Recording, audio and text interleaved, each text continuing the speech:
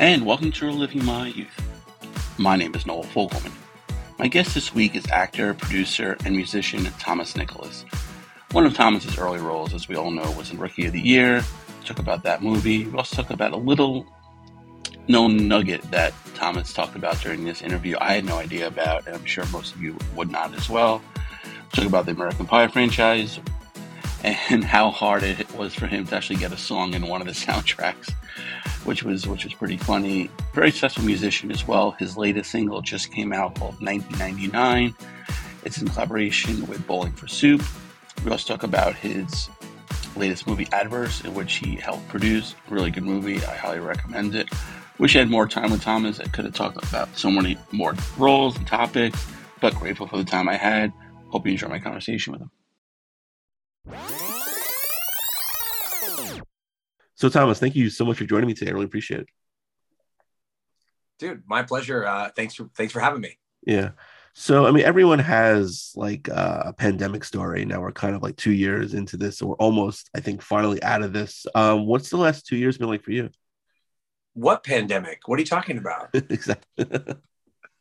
Been stuck in the hole. I would sooner just forget about all of it. In fact, my 40th birthday was in 2020. Okay. So I celebrated it with a big concert at the Vipe Room. My friends from the early November came and played it in 2021. But I was like, forget it. 2020 didn't happen. Right. You know, like that was my 40th. So now I'm a year younger. Yeah, than it's I true. was. So It's great. Right. It's like having a birthday on a leap year, right? Exactly. Yeah. I mean, it was crazy. I mean, I was really fortunate in one sense that my son followed in my footsteps and he booked that new M. Night movie or the recent M. Night movie, Old. Right. So we were in the Dominican Republic, September, October, November of 2020, right, which I think was actually good for both of our mental health, really. Right. My son was doing remote learning for third grade. And I think that kind of got him out of the quote unquote virtual classroom, right, and onto, a set, leaving the country, filming a movie. Yeah. And it was good for me too. Right. And that's good. And yeah, my wife and I saw the movie when it came out in the theaters, and it's a fantastic movie because, he kind of had a few bombs in between there. I think he rebounded with Old. I think that was a really good movie. And your son he had a really nice part in it. Oh, thank you. Yeah, I know I'm biased, but I think of course the best part of the film. Oh yeah, absolutely. And that's not the first movie he was in. I know he had a really brief part in Adverse. He played Matt Ryan's son in there He did, yeah. Unfortunately, his big moment got cut from the sequence. If you saw the film, it's like sort of this really fast-paced sequence, and that's the beginning of it. And in the initial script, he came outside and we actually had like a moment, like close up, right, father son acting not as father son. Yeah. But that moment, he was so like stand out that moment kind of slowed the process down of that 10-minute sequence of the film. So it unfortunately got cut. Oh, okay. Now, is that something like he like came to you and said, I really want to be following your footsteps? Or is that something you kind of brought on to him? How did that come about? It started because my son, I have two kids. So my son is now 10 and my daughter's 6. And I think like most people can relate to, when you have two kids, stereotypically, the first kid's like the brainy one and the second kid's like the physical one. And I think that's like just, survival of the fittest. The first kid has no known enemies. They don't have to survive. Whereas the second kid does. They have to survive. So that's just how things develop. And obviously everything evens out in the end, but he was more intellectual. And so to help him with his social skills, I enrolled him in acting classes just in an effort to get him to have an intellectual take on social skills. And that's how it started, was just me trying to help him navigate school. And then he ended up really liking it. And we started doing auditions and he got callbacks. And before you know it, I think the kid's got more talent at his age than I did. So I'm going to, sort of whenever he's into it, I'm going to support that. Oh, that says a lot. That's great. I hope it all works out for him as well. But you mentioned Adverse, and I love the movie. It was fantastic. And it's a slow burn. It really until like the last, the final act of the movie where you're wheeled. Spoiler alert. So if anyone hasn't watched it yet, I know it's been over a year, but I'm gonna spoil a couple things. So kind of turn it off for the next minute. You're wielding that tire iron like you have a lightsaber in your hands in that warehouse. It's hysterical. Yeah, it's reminiscent. I think Joe Leedon at Variety caught the homage that we were paying to the movie Old Boy for that fight sequence, because it's one shot, taking out a bunch of bad guys. Yeah, and I think the funniest thing to me was when we were in post production, the guy who was doing all of our DCP drives for the movie theater release, he called up my business partner Brian A. Metcalf, and he goes, "He's not Thomas Ian Nicholas anymore. He's Tire Iron Nicholas." That's funny. Yeah. And the initials still work, so it's perfect. Yeah, it does. Yeah. And yeah, the film is definitely a slow burn. It's very reminiscent of one of my favorite films with Robert De Niro and directed by Scorsese, Taxi Driver. So. Yes. Yeah. Absolutely. And it's funny because going back to say Rookie of the Year, that came out a year before Little Big League. So it's kind of like those two movies, kind of like, everyone had a favorite. And then you see Luke Edwards in the movie and you kind of kill him, which is kind of funny. It kind of ends the debate in the movie, just like you killing him, which was really pretty funny. Well, not to mention Andrew Keegan, who also came out with 10 Things I Hate About You at the same time as American Pie. Right. So a lot of correlations, a lot of 90s kid actors in Adverse. Yeah. Yeah. And like the movie, had some great actors besides yourself. It had Sean Astin, Lou Diamond Phillips, Mickey Rourke, who's really intimidating. I mentioned Matt Ryan, your mother, Penelope Ann Miller. So it was a really, diverse and, very talented cast. And Mickey Rourke is kind of like, you hear stories about him on different movies, whether it was Iron Man 2 and stuff like that. What was your experience like working with him? Mickey is such a talented actor and so intense. I think my favorite moment of working with him was very intimidating. When he first arrived on set, he didn't even, introduce himself to me until we were doing a scene together, and he hadn't even introduced himself. And that's cool. I have a lot of respect for him. And I remember he goes off book.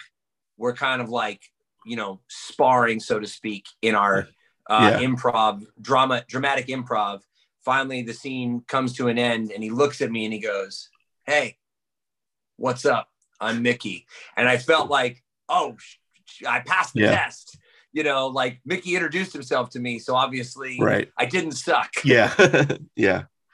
That's great. Like I said, the movie is really fantastic. And I know, like, being kind of a comedic, lighthearted actor, taking a turn here to the dramatic side, was that kind of difficult? Was this kind of like a role you had to fight for? Or was this, I know you produced the movie as well, but do you always saw yourself playing the character of Ethan? Drama is more of my forte. And I started out early in my career being more adept in drama. And it was only through my acting coach and mentor, Kevin McDermott, saying, "Hey, you're only as strong as your weakest link, and we need to work on your comedic skills to actually improve your dramatic ones." Okay. So I wound up, in a slew of comedies after booking Rookie of the Year. Right. But so in that regard, my career made me have to fight for the role, to the point where I wanted to play Ethan. And once I read the script that Brian A. Metcalf had written, I pined for the role. And he's like, "I don't know, this is, way outside your wheelhouse." And I was like, "No, let me show you." Right. And so we kind of workshopped the character together so that I could prove to him that I had the capacity for portraying Ethan. And so after about, a few sessions of doing that, he finally agreed that I could portray the role. Right. Yeah. Like I said, you nailed it. So, congrats on that. Thank you. Yeah, sure. Now, with the early success of Rookie of the Year, and then, Kid in King Arthur's Court, being so young, was that kind of surreal for you? And now still being in the business now, because a lot of child actors, unfortunately not had success past their childhood. Like, how did that, like, I want to say affect you, but like, being so surreal for you and just, still working and being successful after all those years? Yeah, it's pretty crazy. I think just even making it from child actor into young adult actor right. was the eye of the needle, and about 3% of people make that transition successfully. Yeah. So that, you know, sort of with Rookie of the Year and of course the American Pie franchise. Yeah. So I'm very thankful for the American Pie franchise because that kind of kept my foot in the door, or kept me in the game, so to speak. Certainly, you know, now here I am. God, I don't even know if I want to say this, but 35 years later, right. after starting my career, I'm still here. And I know that it's one of those wild things where, you know, obviously Rookie of the Year and American Pie, they have these huge advertising mass media campaigns, right. to where even if you don't see the film, you know of the film. Yeah. And that's sort of the hardest thing, is that people look at me and they go, oh, hey, are you still acting? And then I'm like, well, yeah, Adverse just came out. Lionsgate released it. But if they don't spend $30 million advertising it, right, you don't know. Then it's going to be, not only is it a slow burn movie, but it's going to be a slow burn to find its audience. Right. Now, so I think that's the most challenging thing in my adult career. But I've learned to enjoy the craft and the journey. And I just like putting out quality material, creating quality art, so to speak. And so that I know it will find its path eventually. It doesn't have to be, you know, a blockbuster thing for me to want to do it. Right. And a movie like with Adverse, especially now with all the streaming sites, it could be in the theaters for a week or so and get picked up, say Amazon Prime or whatever the other sites are. And there's an avenue for it. Whereas like if this movie came out, say 20 years ago, it would just sit like on the shelves and DVD and people wouldn't really know about it. So it's, you know, it was like kind of like the right place at the right time for it as well. Yeah. I mean, it's a brand new kind of wild west in the entertainment world. And that's the thing as well, is that, you know, with so much entertainment and so many films and so many new filmmakers coming into the playing field, it's really just about creating quality versus quantity, in my opinion. Right. So that when you do catch the film, whenever you do, you're going to be like, oh, wow, this is actually really good. How did I miss this? Yeah. Are you kind of surprised about the legacy of Rookie of the Year? How it was it almost 30 years now that, you know, you're still throwing out the first pitch and doing seventh inning stretch at Wrigley Field? I think there was recently I saw the bobblehead of Henry in one of the minor league baseball games. So is it crazy for you to still be talking about this movie? You know, it is, but it's kind of twofold in that regard. On one hand, I love the fact that people my age who grew up with the film are showing it to their kids. Right. And I never would have imagined that it would have that kind of a shelf life and become the cult classic that it has been, or that it is. And in the other hand, it takes a little bit of me embracing that to sort of keep that momentum going forward. And I've definitely had moments in my life where I've shied away from it or steered away from that embracing nature of it. And then I always come back to it because at the end of the day, I do what I do to offer people a safe escape from the crazy drama of life. And that is through entertainment. Right. And if I can make people happy by embracing my past work while still doing my current work, then by all means, I'm going to just keep doing that and keep putting smiles on people's faces. Right. Absolutely. And before we get to your music, which is great as well, you mentioned American Pie, and there hasn't, I would say maybe probably Superbad might have been the last one, like the really good teen comedy. Why do you think it's kind of gone away? I think the best example of this is what Adam Hers kind of said in the beginning, which is when he was writing American Pie, he had this theory, and he based American Pie off of Porky's and Animal House and all of those films of that time period, because he had this theory that there was a 20-year cycle to entertainment, and that every 20 years, then the entertainment sort of repeats itself. And so American Pie was 20 years after Animal House and Porky's. And now it's the 23rd anniversary of American Pie. Right. So maybe we're just like the reunion being 3 years behind schedule for the 10-year reunion. We did it at 13, which we mentioned in the movie. Yeah. I think we're gearing up to see that type of comedy again. I think life is getting so, I mean, who can even explain what's going on right now? I know. And so that escape of, you know, raunchy teen sex comedies may be coming back around. Who knows? Yeah, well, let's hope. I mean, it's always a good one. My wife and I just watched. It was on the other night. You know, the second one, which is great as well. They're all good. But will there be another one?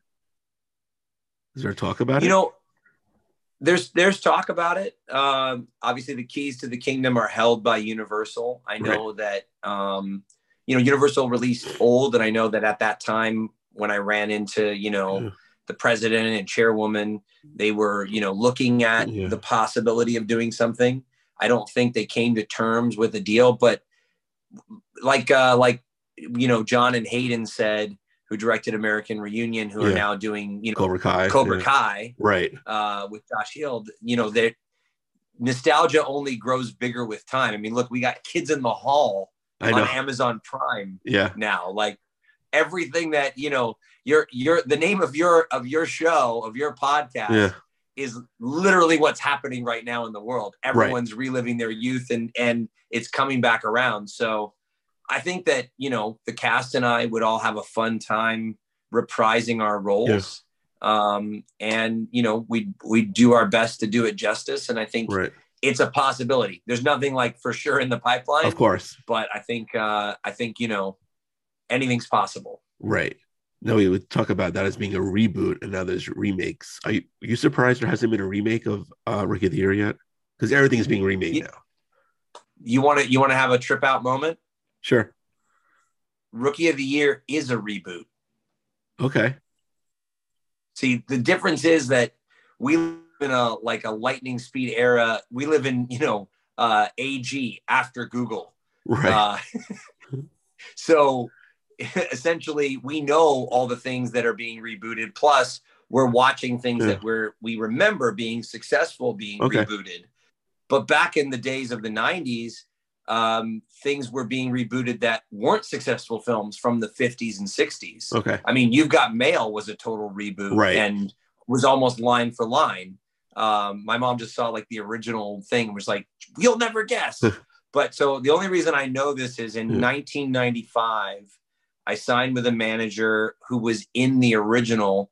It's owned by RKO, which is now owned by Warner Brothers. It's a film called Roogie's Bump.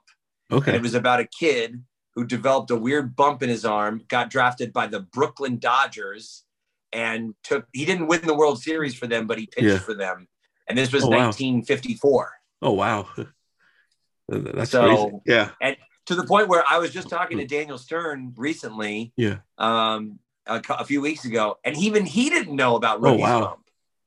So even he was unaware that Rookie of the Year was a quote unquote reboot. Right. And he started directing it. Wow, that's amazing. Yeah, I don't even think Sam Harper knew. I mean, who knew? I don't know how it all kind of started. Right.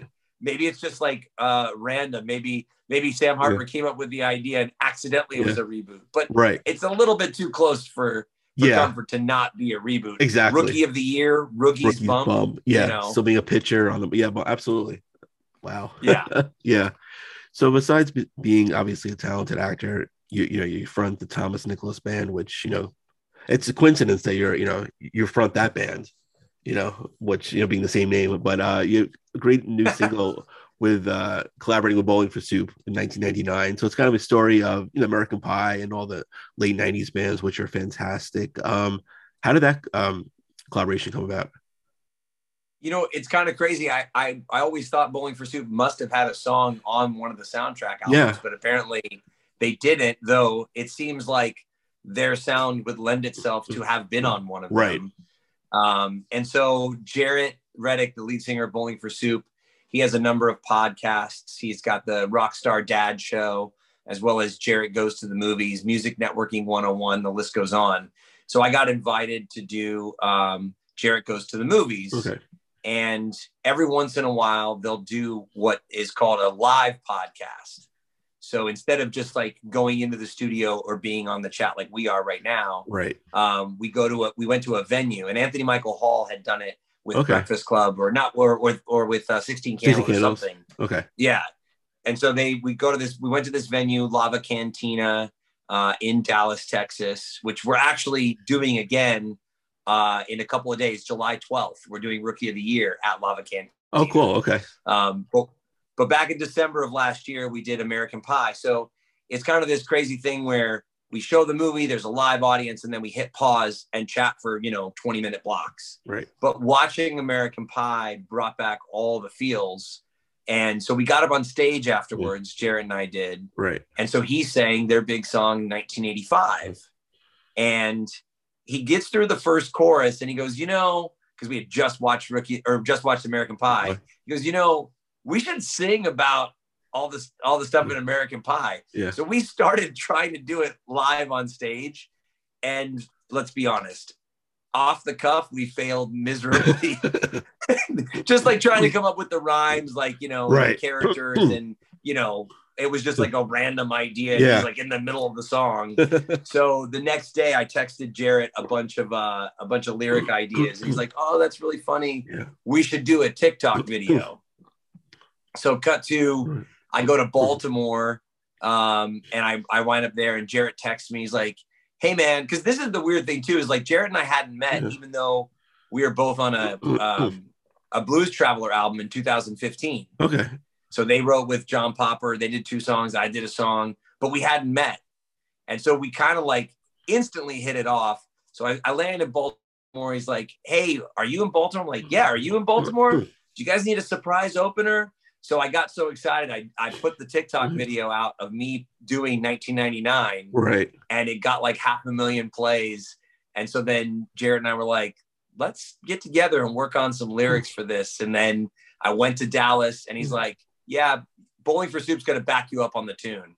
Oh, so it's great. me singing, Bowling for Soup behind me, and Jarrett doing backups, but we wrote the lyrics together. Right. And I'm so stoked about this song. And I had a blast, and hopefully I'll do it at some future shows, because they've been on tour with Aquabats and Less Than Jake. Right. So in Maryland, Chicago, and Kentucky, I got to sing 1999 with Bowling for Soup while they're headlining their tour. Oh, that's awesome. That's awesome. Yeah. Yeah. And the song just came out a couple of days ago. It's great. Check it out. It's on all the streaming sites. And it's funny because you finally got a song sorry, on the American Reunion soundtrack, My Generation. Now, how did you try for like each soundtrack to get a song on there, or did you finally, they just relented, or how did that come about? Yeah. Well, really, really quick before I tell you that story, July 9th, just so you know, the release date of 1999, of course, which I have just select copies. I only printed 99 on vinyl. So I got vinyl 7 inches of this. Oh, thing. Nice. 99 of them. So July 9th is the 23rd anniversary of the first American Pie hitting theaters. July 9th, 1999. Okay. So basically, I had just finished my first album when I booked the first American Pie movie. And I asked the producers, I was like, hey, can I put a song on the soundtrack? I had no idea that they were going to become like so affiliated with pop punk and what they even had in mind for the soundtracks. I just knew I had an album and I wanted a song on a Universal movie. So they're like, no problem. We could do that. And they picked a song, and then the music supervisor like kiboshed it. Oh. And then we did American Pie 2, and I did a new EP that I recorded at Ricky Rocket's studio, from Poison. Yeah. And I asked them again. They're like, no problem. Same music supervisor, same kibosh. Oh. So American Wedding, Jesse Dillon, Bob Dylan's son, not Jake Dillon from the Wallflowers, but the other one. He was directing it, so he was like calling favors from Van Morrison. I had no shot at that one. So when I did American Reunion, I realized that asking them for this favor was not working. So when I was talking to the crew and to the publicist, I was like, hey, where's the rap party going to be? They're like, oh, we don't have a venue. So I went and found a venue that had a stage upstairs. And I was like, hey guys, I found you a venue for the rap party. So then I basically kind of plotted and planned. Right. And then I played the rap party show upstairs, whole cast and crew. When I went to the bar to get a drink, Hayden Schlossberg, who had directed American Reunion, came up to me. He goes, "Wow, man, you actually don't suck. We should probably put a song of yours in the soundtrack." So originally I was trying to get like my version of Laid in there. Oh yeah. Because I knew that Matt Nathanson had done a version for American Pie 2. And they're like, "No, we're going to use the original." They're like, "But can you cover Lit?" And I was like, "Yeah, I can cover Lit." So then I did a cover of My Own Worst Enemy on my Frat Party album. Yep. At the end of the day, they ended up choosing one of my original songs instead of one of my covers. But I did all these covers for them. So then I ended up putting out an album of, all my favorite American Pie soundtrack songs. Yeah, on the Frat Party, you have a little take on Stifler's mom instead of Stacy's mom, which is great too. So it's really good. But my favorite song of yours, I think, is The Bet off your Security LP. I love that song. It's it's really right on, man. Thank you. Yeah. But everyone check out 1999. Do you have any plans for an upcoming LP or anything? Yeah, I'm collabing with a few different people. Just recently I went and sang The Last Time Again and My Own Worst Enemy with Lit at their album release concert back in June. And so I've written a song with Ace Enders from the early November, a brand new one that's killer. Wrote a brand new one with Jarrett Reddick from Bowling for Soup. I'm going to write a song with Lit. I'm going to get together with Tom Higginson from the Plain White Tees. The list is going to go on. And that's what I'm doing for my 7th album is I'm going to go and collab and songwrite with some of my friends and favorite bands that I've, become friends with over the years. Yeah. Oh, that's awesome. I really appreciate your time today, Thomas. Good luck with everything. And where can people find you online? Online, my name is too damn long. So the acronym that I use is TIN Band, TIN Band, all one word, no spaces, no underscores. Yeah. And that's, for Instagram, Snapchat, TikTok, Facebook, Twitter, website, everything.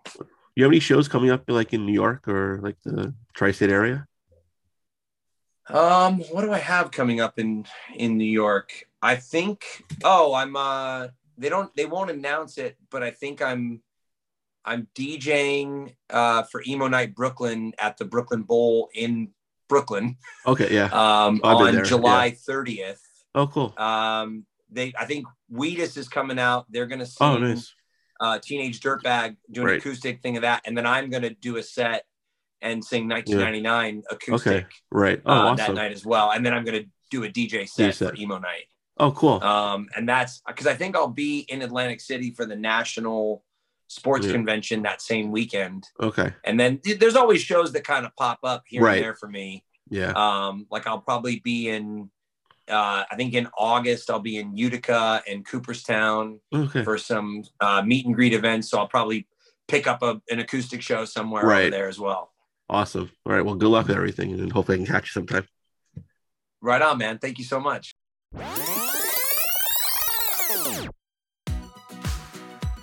And a special thanks to Thomas for joining me today. Check him out on Twitter at TINBand, at TinBand. Also, TINicholas.com, that's his website. And if you have a guest suggestion, you can hit me up on Twitter at TheFirstNoel19, or like the page Living My Youth on Facebook. You can go to iTunes, check out all the past episodes we've had. While you're there, please rate and review the show. I'd really appreciate it. Don't have iTunes?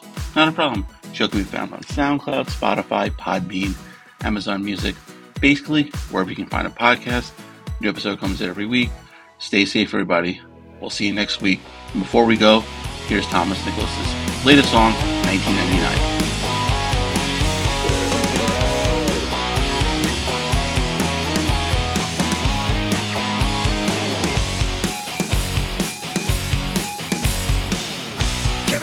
To score, Vicky never gave sex before. Jim stuck on second base till apple pie replaced. Paul Finch is so refined. Oz the lacrosse guy.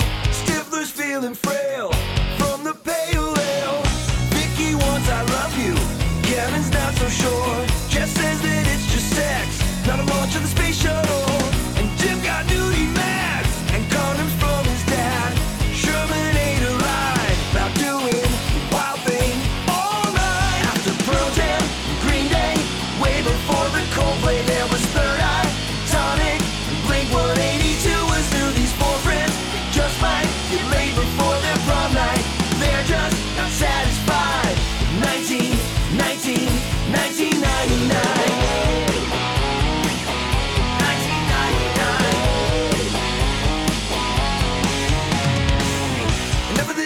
top shit.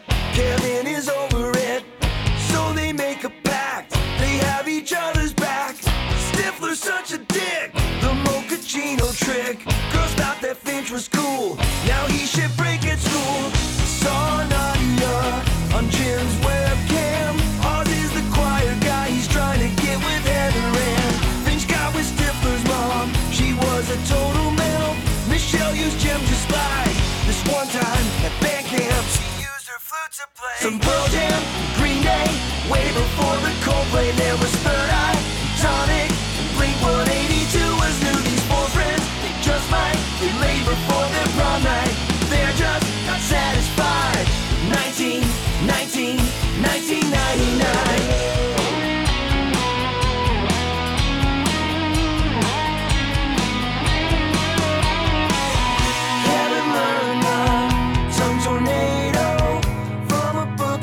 Shared about the beetle. Suck me beautiful is not sensitive. So here's to the next step. And bring back Pearl Jam, Green Day. Way before the Coldplay, there was Third Eye, Tonic, Blink-182 was new. These four friends, they just might get laid before their prom night. They're just not satisfied. 1999. Pearl Jam, Green Day. Way before the Coldplay, there was Third Eye, Tonic, Blink-182 was new. These four friends just might get laid before their prime night. They're just not satisfied. 1999.